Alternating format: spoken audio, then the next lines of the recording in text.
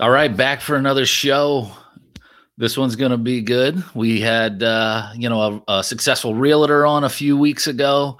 Now we got somebody that is an expert on the mortgage and lending side. So it's going to be fun to talk to James Matarazzo. How's it going, James?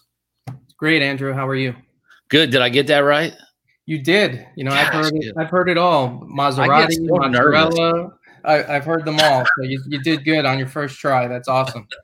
I get so damn nervous about names because I am horrible. But no, thanks for joining me. I try to have a good variety of people on the show that can give some insight and just talk about, number one, your journey, and number two, what you're an expert in. And what I've been seeing right now from my realtor friends is like they're going crazy. Tons of sales, just a lot of movement out there. And so it'll be great to talk to you more on that. But let's kind of start off with, walk us through, your career, where you're from, and kind of your journey to get to where you're at now.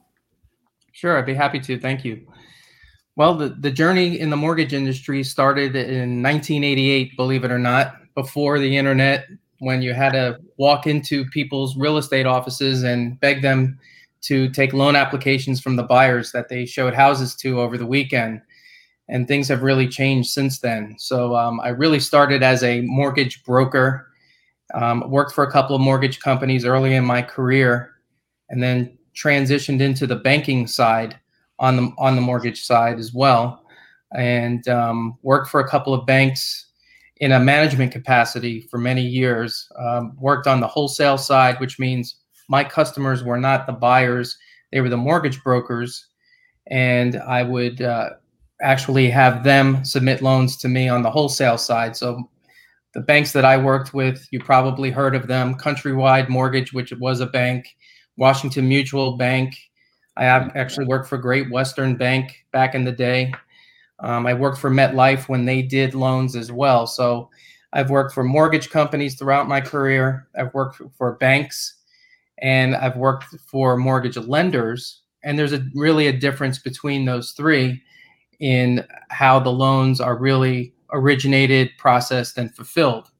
So I've kind of seen it all. I've been through the crash of 2007, 2008 with Countrywide as a regional, and had 200 people reporting to me. And all of a sudden that job disappeared when the crash happened.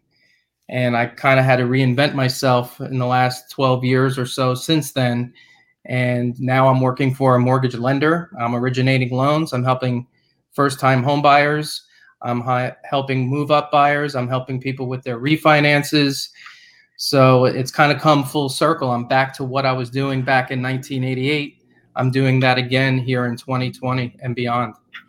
Can you kind of give us, like you said, the three different areas that you worked, and they're all a little different. Can you give us like a quick snapshot of the differences between those three? Just like for someone like me, you really, gave me a lot of knowledge from our first conversation, and just a lot of people out there might not know exactly the differences.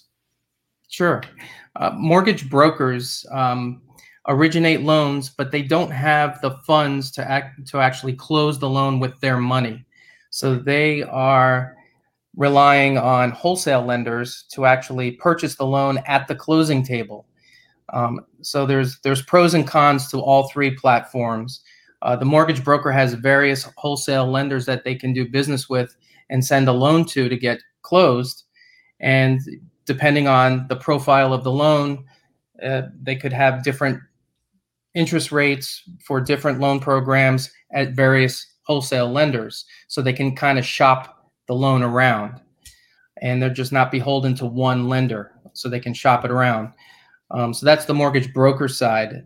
With that, you kind of lose a little bit of control of the file. It could take 1.5 times to twice as long to close a loan, depending on volume and what the market's doing at that point in time. As a mortgage broker, a mortgage banker, or a bank, let's call it, your large banks, medium-sized banks, small banks, they can portfolio their loans. So you may have a little bit different guidelines, maybe some easier guidelines, what they call portfolio guidelines to underwrite to, but that bank will originate, process, underwrite, and close that loan with their funds in their name. And a lot of times the banks will service their own loans. And there's pros and cons to that. I work for a mortgage lender, which has access to hundreds of millions of dollars of warehouse capacity to fund our own loans. So I think I have the best of both worlds because I am in total control of my loan from start to finish. We have delegated underwriters to underwrite for all the different loan programs that we have, FHA, VA, conventional, etc. So I don't lose control of that loan. The processor is an employee of my company. The underwriter is the employee of my company, and so is the closer. So I'm in constant communication with them. My loans seem to go through the process a lot quicker and smoother, especially in this environment where interest rates are so low. Everybody's very backed up, but I'm still closing loans within a 30 to 45 day period of time. So I find that this platform at this point in time is most advantageous for me. Yeah. Well, where are you located at now, and what areas do you cover? Sure. I'm located in South Florida. I've been in South Florida since '77. I've been in the mortgage industry down here since '88, as I said, all in South Florida. West Fort Lauderdale, I live in a town called Plantation. Our main headquarters for the company I work for, which is Hamilton Home Loans. I'm a DBA of them, First Trust Mortgage Corporation. And I actually work out of the corporate headquarters in Sunrise, Florida. Right by the Florida Panthers, right?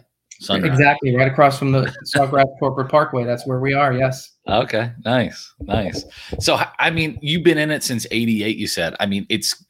You've got to have seen some major changes over the last, 30 years, just from technology to, everything. What would you say has been kind of some of the biggest changes that you've seen over the years?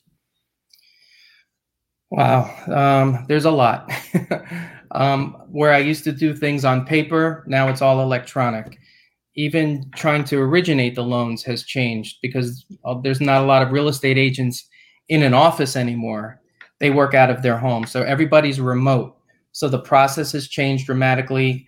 Guidelines have swung from very liberal before the economic shutdown, so to speak, in 2007, 2008.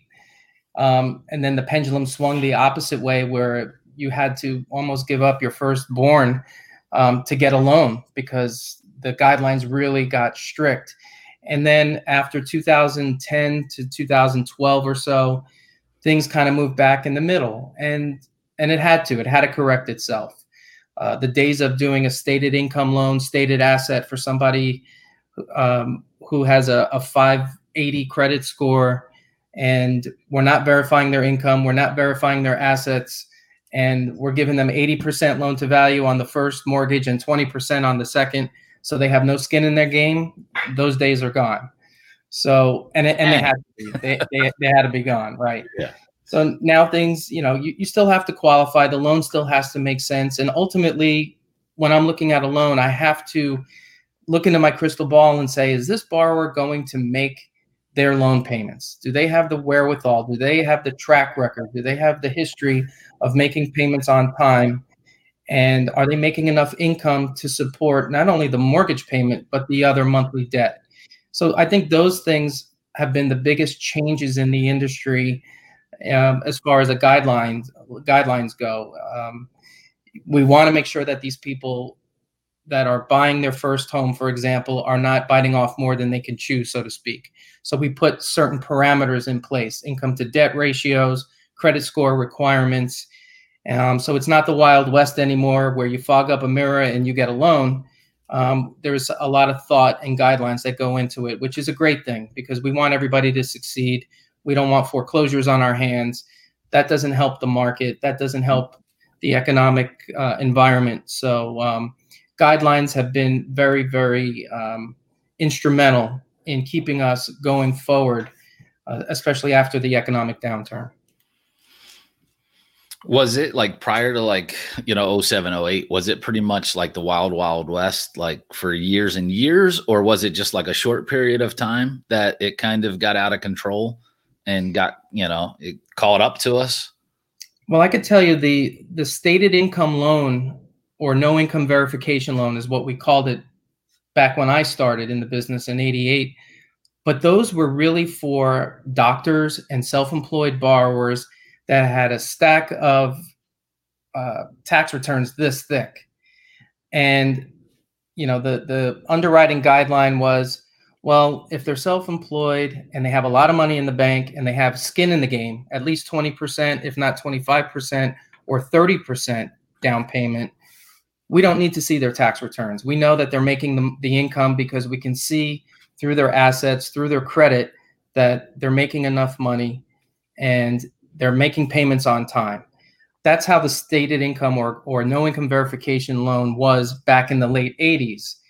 It kind of went off the rails in the 90s, going into the 2000s, where it wasn't necessarily just for self-employed people. There were loan programs from lenders out there that if you were a W-2 employee, you could even get a no income verification loan. And that's not really what it was for.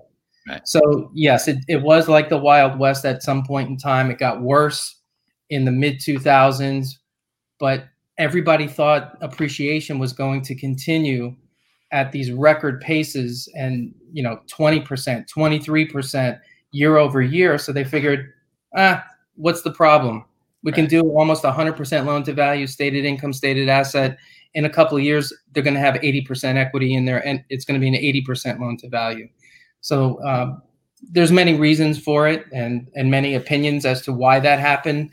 What role did the secondary market play? Meaning, what role did Wall Street play? Who was funding these loans? Who was selling these loans? Who's servicing these loans?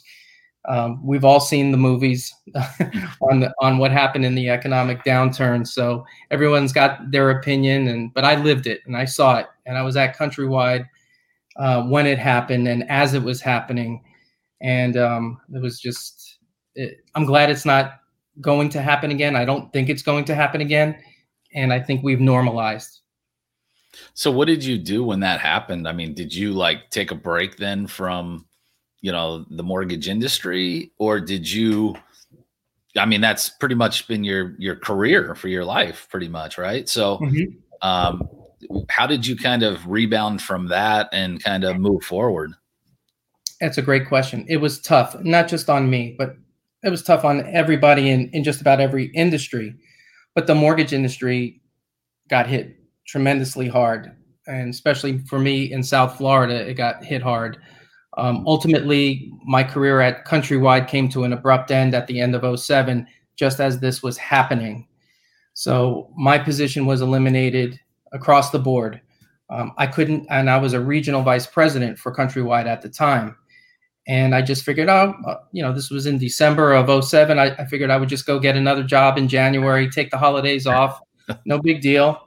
I'm sure a bank will hire me, or, I have a great resume. I've done so much at Countrywide in my capacity. I shouldn't have a hard time getting a job. Well, little did I know, I couldn't even get a loan officer job at the time. So 2008 was a tough year. Again, not just for me. I'm not looking for pity. I'm just explaining what happened. My resume was such that I was overqualified to be a loan officer, and they weren't hiring any middle management or upper management whatsoever. They were laying people off left and right. So I had to reinvent myself and go from a regional vice president back to a loan officer / recruiter. I was building branches for retail shops in '08 and going into '09. Eventually, I went back into the wholesale side and managed a team of account executives in the Southeast, kept trying to build myself back up to that Countrywide position again. And it really never came back to fruition for me. So I've done multiple things in the last 12 years since the crash, originating, building branches, managing sales, managing operations, retail, wholesale, correspondent. I've done just about everything except ship a loan to an investor. So everything from the production and operations side, I've been in charge of or done. And as I said earlier, I've come full circle, and I'm right now, I'm just originating for myself. I don't have a team of loan officers right now. I'm not managing anybody else but myself right now. And I'm in the trenches again for the last year and a half or so. And it's, while things have changed, it's still the same. I'm still helping people achieve the American dream of home ownership, or putting them in a better financial situation with either a lower rate or a lower term or debt consolidation on a refinance. So, I mean, right now, I mean, you're part of the company, but it's almost like your own business within that, correct? Is that kind of how it is structured? Yes. So, yes. So how do you go about generating, business? I'm sure there might be some leads that come through, but how do you keep your pipeline filled and continue to build your business? That's been my biggest challenge. And being in the business for 32 years does not mean I have realtor referral partner relationships or insurance referral partner relationships or CPAs or real estate attorneys, divorce attorney relationships for that long a period of time, because I've been in management for so long. So it's a great question you ask. What am I doing to fill up my pipeline? I do a lot of networking. Now it's all Zoom because of COVID in the last 7 months. So it's all about relationships, whether it's with real estate agents, those other different people that I just talked about, real estate attorneys, divorce attorneys, CPAs, financial planners. I want to help them with their clients. And if I can help them with a better mortgage program for them, then that's what we're doing, or that's what I'm doing with them. So I think that networking and selling myself, selling my experience, teaching a lot of realtors, not about mortgages, but how to partner with them and sell. I have a lot of tools that will help them with their listings, with their sales, basic sales skills. I've had a lot of sales coaching in my career. I've been a sales coach in my career. I just have to bring value to as many people as I can. So whether that's through networking, through realtor referrals, Facebook, LinkedIn, Instagram, just putting myself out there and partnering with as many people as I can, because I think we all have to help each other. And if I can help you from an insurance perspective and refer some of my clients that need homeowners insurance and need better coverage and a better quote, then I'm doing them a service. I'm helping you. I'm helping them. I'm helping the real estate agent. I'm helping the seller. There's so many people that are tied to it. Repeat business obviously is very important. So that's how I'm doing it. I don't buy leads. I don't want to buy leads. I just want to put myself out there and just spread the knowledge. And if I can help you and advise you, and that's why you see on the screen, I don't put loan officer on there. I'm a mortgage advisor. And I feel that if I do right by people, they are going to refer me. And by doing right by somebody, it may not be the best time for them to either buy something right now or refinance right now. And I'll tell them, so you're not in that position. I don't want to see you fail. Get this cleared up, save up some more money, lower that back end debt ratio. And then maybe in 3 months or 6 months, then let's put the plan together and start looking for a house with your real estate agent, and I'll help you with the mortgage. Yeah. And I mean, you said something in there that it really, I mean, it's so true, and it involves so many different businesses, but building relationships, like true relationships, because, if I send you a referral or you get a referral from buying it, the close ratio for you is going to probably be a lot higher from the referral that I send you than you buying a lead. And, those relationships, I mean, once, you build up trust and rapport, it's good. I mean, I've already got somebody to send you, possibly for a refi. So just from our talk the other day. So, it's like, it's a small world when you really start getting into it. And, with you, and just like with me and the insurance, I mean, you can cover the entire state, which is great. So, and with Zoom and all the technology, it's how often are you face to face anyway? And that's true. I think we talked about that yesterday, and I just was telling somebody else the same thing. In the beginning, before the internet and everything else, I used to meet people and do their loan applications on a piece of paper, face to face, whether they came to my office or I went to their office, or I even went to their house after work and did a loan application face to face. And then since the internet and even before COVID, I find that people, while I'm talking to them over the phone, making the arrangements to take the loan application, I'll say, okay, we could do it one of three ways. We can meet either at my office or at your office, or we could do it over the phone, or I can send you the loan application link and you could do it whenever you want to. And they 99 times out of 100, they say, send me the link. And I say, but I'm going to lend you $400,000. Don't you want to see the person who's going to lend you $400,000? I said, I know I'm ugly, but I'm not that ugly. I said, don't you want to meet me? And they go, no, just send me the link. And I said, okay, I'll send you the link. And that's convenience now. It's very convenient, but I like to be, I'm old school, I guess. Right. Yeah. I mean, it's good to have that personal connection. It's like a double-edged sword, because I mean, to really produce the volume, right? You can't physically, how many people can you physically go see as opposed to having them do it, that way. So it's like, kind of, a balancing act, I think. And, but I think those relationships are big because, you want to do a good job for them, because it's not about one sale, right? I don't think you're approaching it that way. I mean, it's like, okay, well, hey, at some point they might want to refinance, or they might want to upgrade or downgrade or buy a investment property or vacation home. So, it's not about the one sale. It's about building that relationship even with the client. So how would you say that COVID has really affected your business as far as just anything and everything?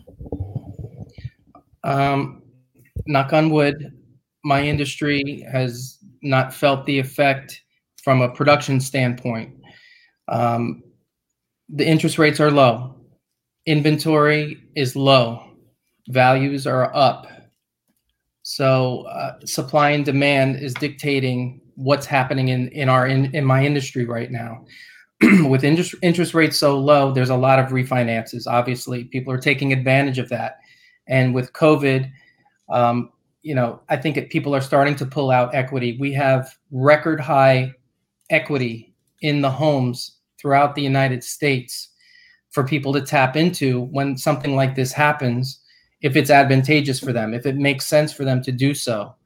So COVID has, made people look at their house now and said, my house isn't as bad as I thought it was. Maybe I'm going to pull some money out of it and fix it up a little bit, because I'm not going to move. I like the house. I'm going to fix it up. I want to stay where I'm at. I want to move away, or I want to move away from the cities out to the suburbs. I don't want to be in congested areas anymore. A lot of little things have really helped people make different decisions, and that they wouldn't have made it maybe back in February before COVID really hit. From my office perspective, the office has been closed since March. Everybody's working remotely. I think people, once we get a better handle of this pandemic and we start to see the light at the end of the tunnel and get back to a little bit of normalcy, I think people are going to look at their big, huge offices and say, you know what? I didn't really need this huge office. Maybe I can cut my office in half, have my employees work remotely, because we have not gone down one iota as far as production goes.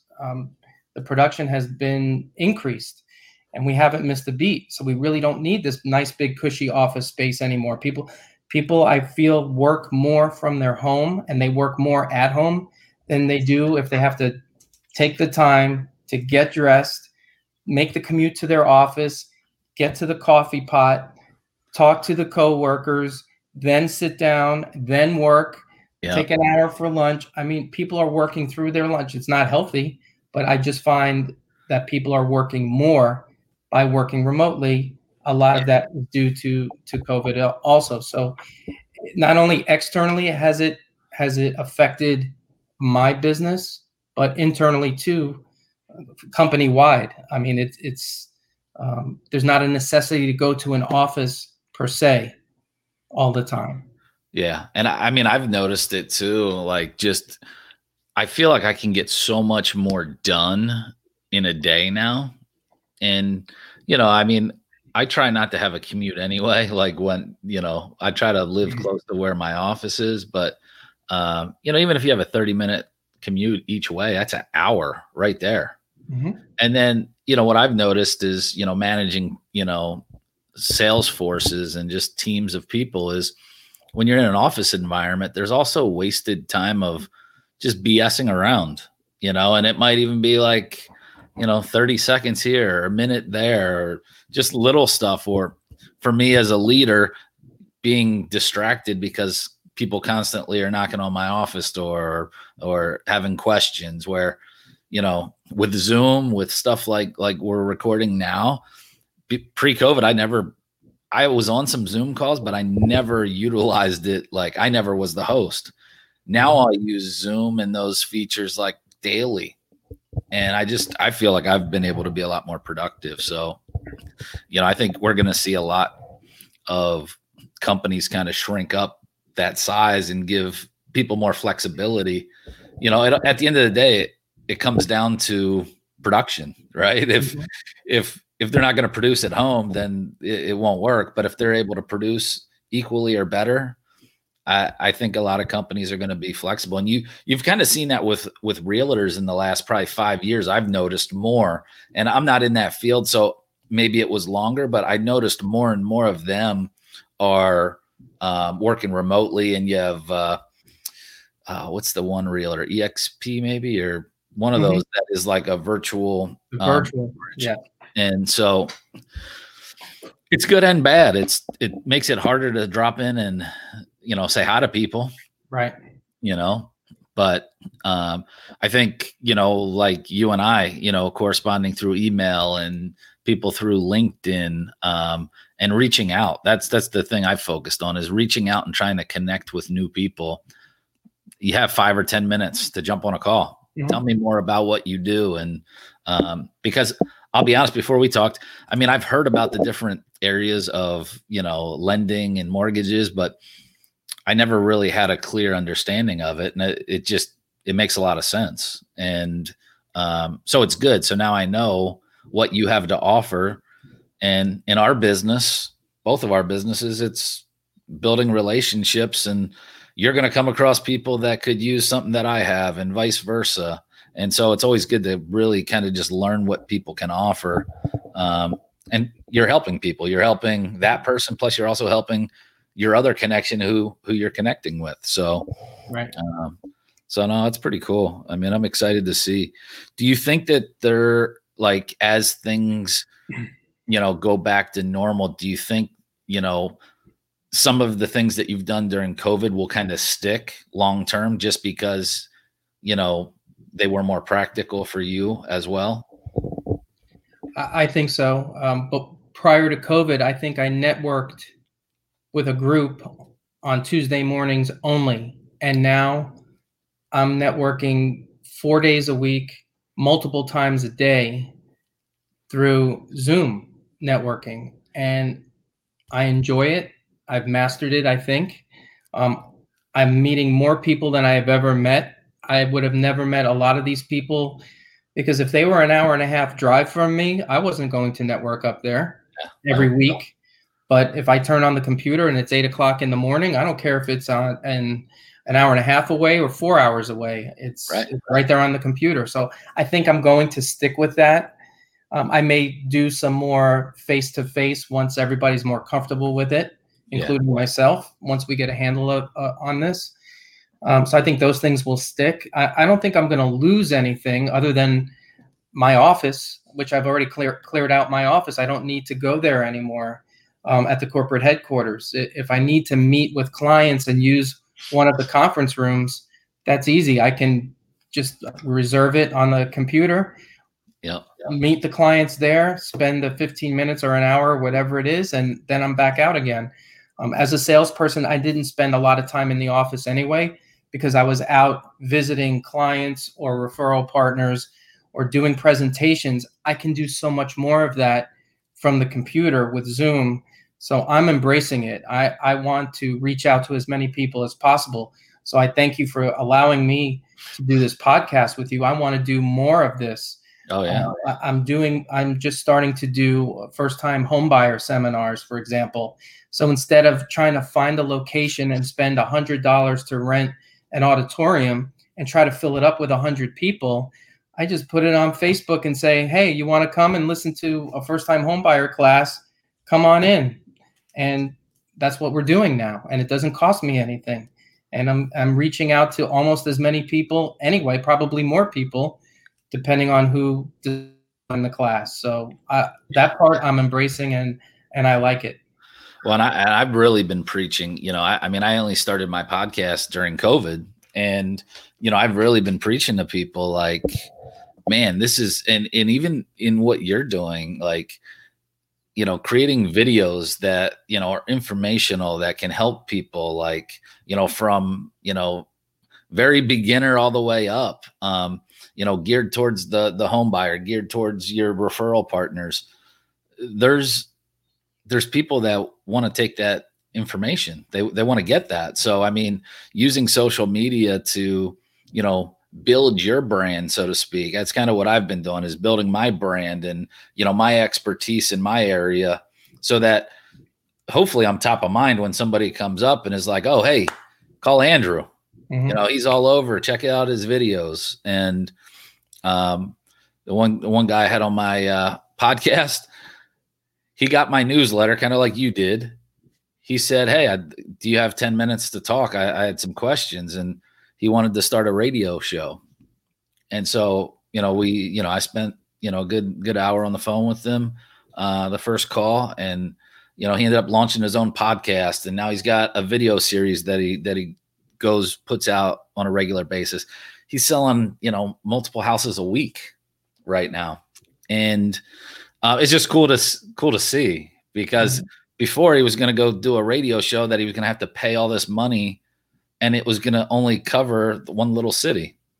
Whereas now on the internet, he's able to reach, a broader group of people. But there's just, people want information. People have more time, it seems like, because of COVID. So I think what you just talked about would be a great thing, to offer, because it's, it's kind of like insurance that I'm getting in. Is there's a million people that you can get your insurance from. So how do I get them to come to me? Right. Hopefully it's because they feel that, they're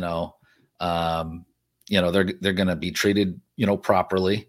I'm knowledgeable. But you got to be out there. How do they remember the name as opposed to the next guy without, being one of these guys spending, millions of dollars a month on ads, so. Right. So it's fun. You hit the nail on the head. You're selling you. You're not selling insurance. You're selling exactly yourself. I'm selling me. Most of my realtors, honestly, and I don't want to say anything bad, but they don't know the name of my company. They know me. Right.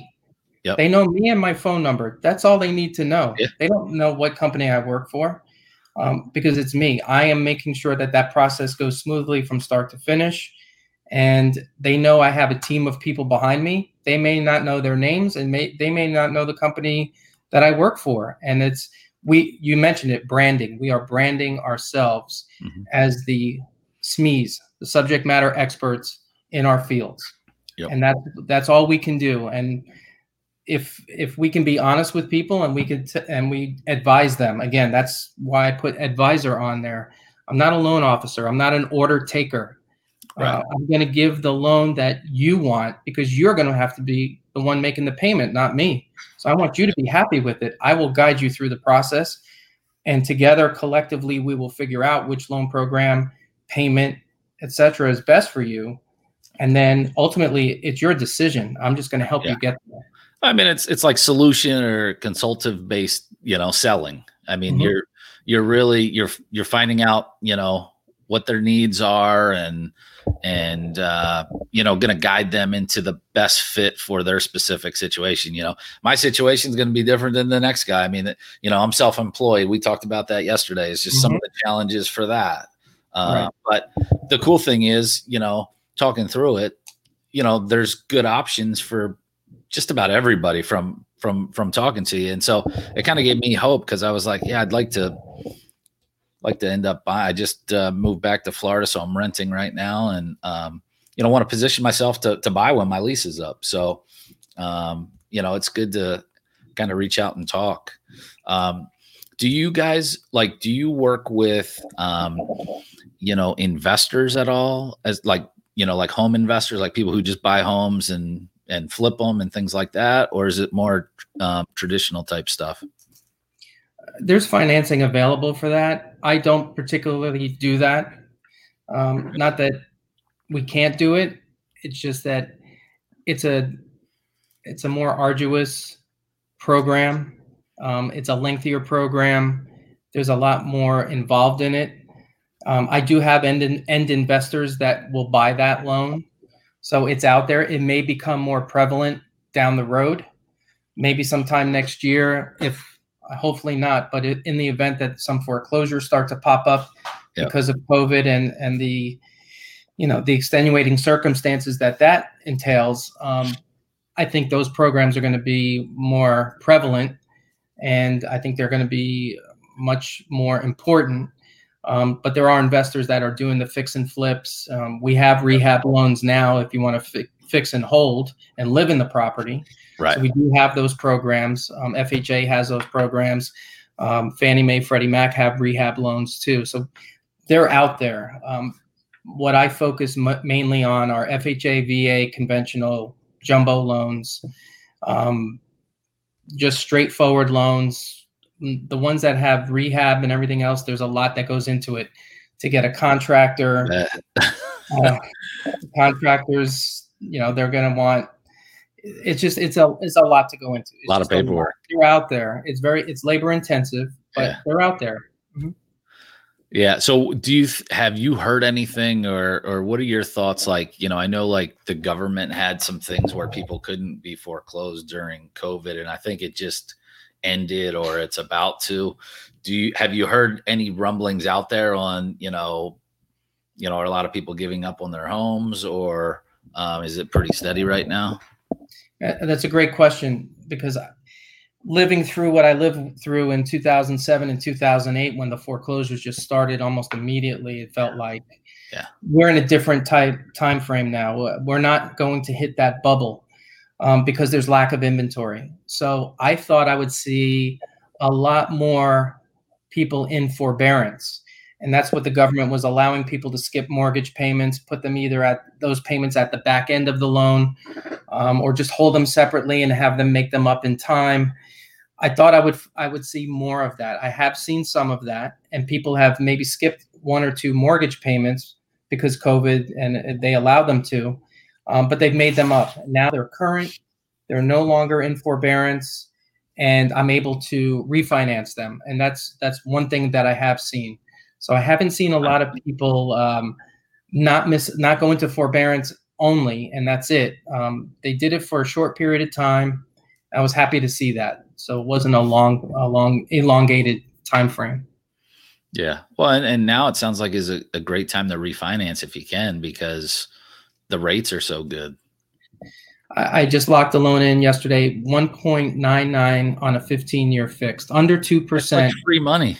Exactly. 15-year fixed. And, the APR was probably 2 3/8 because there was some discount points that had to go into that. Yeah. But still, this is what that borrower said. I want to be out of this loan in 15 years. I want the lowest rate possible. Don't care what it costs. I laid it out for them. I told them what their break-even point was going to be. And they said, I'm fine with that. Let's lock that puppy in. So nice. Like you said, it's almost like free money. On a 15-year fixed, they're refinancing from a 30 to a 15-year. They're not pulling any cash out. It's just a straight rate and term refinance. And yes, I was happy to do that for them. All right. Well, so I'm kind of looking at your different pendants and stuff in the back. So tell me about this. I'm guessing you're a baseball guy. Did you play baseball or? Yeah, so I'm a big baseball fan, as you can see behind me. I grew up in Brooklyn, New York. I wanted to play shortstop for the Mets. I still want to play shortstop for the Mets. I know it's not going to happen. Never too late, man. Never too late. I keep telling my kids, build a time machine so we can go back in time and I'll do it all over again. I wanted to be Bud Harrelson ever since I was a kid. So yeah, I'm a big Mets fan. And then when I moved to Florida, I had to unfortunately give up the Mets for a little while and root for a local team, which was the Florida Marlins, until they moved to Miami. And then I said, you know what? I can't drive all the way down to Miami. And I didn't like the way things were happening with the Marlins. So I went back to the Mets, and I'm stuck with them. I'm sticking with the Mets. So I'm a Mets fan. I'm a Jets fan. But so it's been rough. It's been rough for you. I know. I'm a glutton for punishment. I think it was 3.5 when the Jets won the Super Bowl. That was it. How about hockey and basketball? You fans of those sports? Yeah, I love the Heat. I love the Heat even before LeBron James went on there, and even before Dwayne Wade. So I've been a Heat fan since '88, since they came into fruition. And I gave up the Islanders for the Panthers. So the Panthers, I can probably ride a bicycle to go watch their games. They're not too far from me, so I root for the Panthers. Nice. I'll tell you what, I really like the way the Heat played this year. I don't know, just like the tone about them. Like they just seem like a hardworking team, Yeah. So it was kind of, I was rooting for them. Plus their home state. So you got to go home state. Been down to Miami for a few of those games, but no, that's good. So, well, I mean, maybe one day you can make, shortstop. I mean, those days are done. Well, what about you told me you did a little fantasy baseball. Yeah. Did you get to play shortstop? They put me at third base. I think I was in my 30s at the time. So I was one of the youngest players out there at the fantasy camp. I was the only one that could make the throw from third base to first base. So they put me there at third base, but it was great. It was awesome. I met a lot of my heroes. I met Bud Harrelson. So when you meet your idol and you get to spend time with him, and I wore number 3, and when your idol says you did the number proud, man, that just made my whole day. That was awesome. So yeah, it was great. A great experience. I'm so glad I did it. A friend of mine, he did that with the Cardinals, and he told me like the first day they were like, "Look, guys, I don't want to crush everyone's dreams, but you're not going to get signed. So let's just have fun. Let's not go out there and get hurt. Somebody ended up tearing their Achilles or something. It's like." It was a lot of people in the training room. Believe me, hamstrings, elbows. At 30, you're starting to feel like, okay, my body doesn't recover like it used to, but you probably were able to get through that no problem. But some of those guys that got to the spring training fantasy thing, I mean, it's a wide range. I mean, you got some retired people that'll go out there as well, and those are cool experiences. So. It was. That's pretty cool. All right, last thing back on mortgage stuff, because I was thinking about this. So is there any assistance for like down payments or help in getting into homes? Because I know sometimes that becomes, a deal breaker, that somebody doesn't have quite enough or whatnot, but they can afford the home and they just don't have the cash. Yeah. Prior to COVID, I had done 3 or 4 down payment assistance program loans, and each city and each county throughout the state of Florida has their own down payment assistance program. So I would encourage any first-time home buyers, if they're thinking of purchasing a property and they know what area, what city, or what county at least that they're looking to purchase, just Google down payment assistance program, city of blank, whatever city it is. And you'll see that city's down payment assistance program with their guidelines, with the parameters. And a first-time home buyer is somebody that has not owned a home in 3 years. So you could have owned a home 5 years. Not even a first-time home buyer. Yeah, exactly. So it's a lot. So that's a good thing. Yeah. You don't necessarily have to be the first-time home buyer. Just within 3 years, you could own a property. And there's some income limitations because they want to give people that really need the down payment assistance, they want to give them the money. And the money is either a grant or it's a second mortgage that sits behind the first mortgage that I'm going to provide them. So I'll give you an example. If they're looking at a $250,000 property and the city of wherever has a down payment assistance program that can give them $50,000 to use for the down payment, they can use it for the down payment or the closing costs or a combination of both. My first mortgage in this example would be $200,000. They're going to have $50,000 from the city for the down payment assistance program. They would need to come in with about 1% of their own money toward the closing costs, but they are getting a $250,000 property, but the loan amount on it is only $200,000, and they didn't have to come out of pocket. Coming in with $2,500. They can, yes, they can come out of pocket with $2,500 in that example.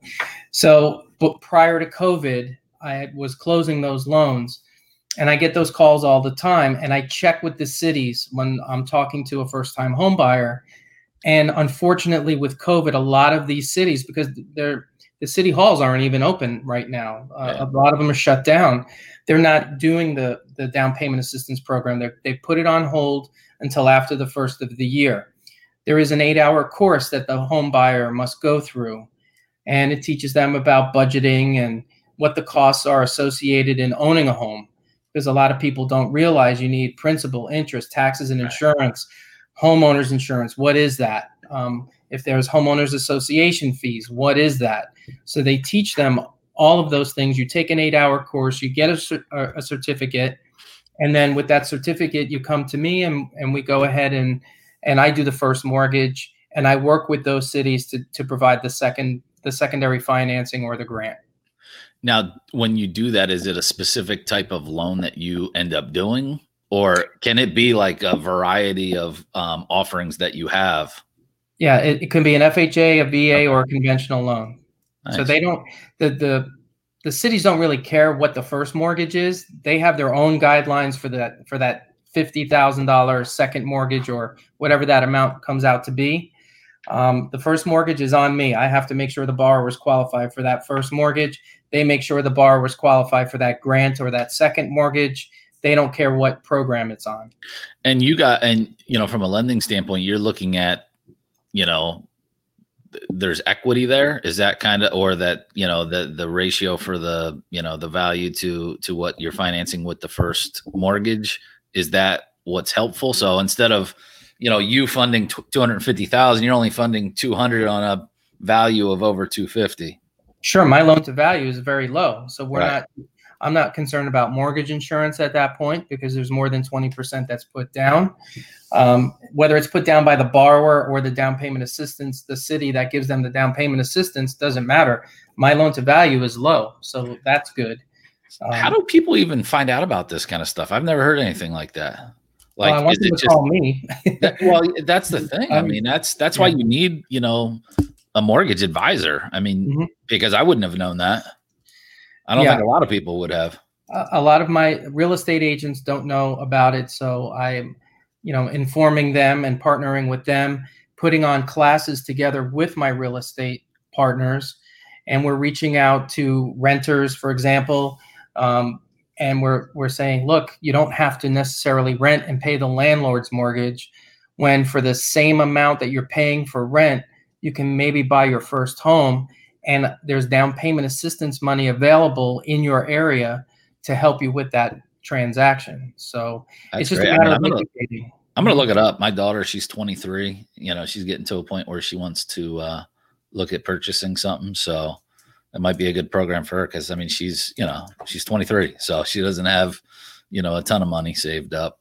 But no, that's great. I mean, those are the types of things, though, that's why you have to call a professional, and walk us through how to do it. But so tell us how people can find you and reach out to you. Sure. The easiest way is my cell phone. My cell phone hasn't changed in I can't tell you how many years. And I don't have an office phone, so everything's through my cell phone. My number is 954-648-7848. That's 954-648-7848. That's the best way to get a hold of me. If you Google me, I have, with my name, there's not too many James Matarazzos in the mortgage industry, so you should be able to find me, especially in Florida. New York, there might be a bunch of James Matarazos up there. So don't make sure you're in Florida when you're looking me up. Yeah, and I'm on LinkedIn, I'm on too. Facebook. Yeah, I'm all over the place. So yeah, no, James. Hey, man, thanks for joining me. It was great chatting with you, and kind of getting to know a little bit more about what you guys do and kind of your journey along the way. So, I'll definitely be reaching out for my mortgage needs. Awesome, Andrew. I appreciate it. Anytime you want me back, and if you want me to bring up any additional programs and just kind of spotlight anything like that, I'll be more than happy to help you with that. Yeah, appreciate that. Awesome.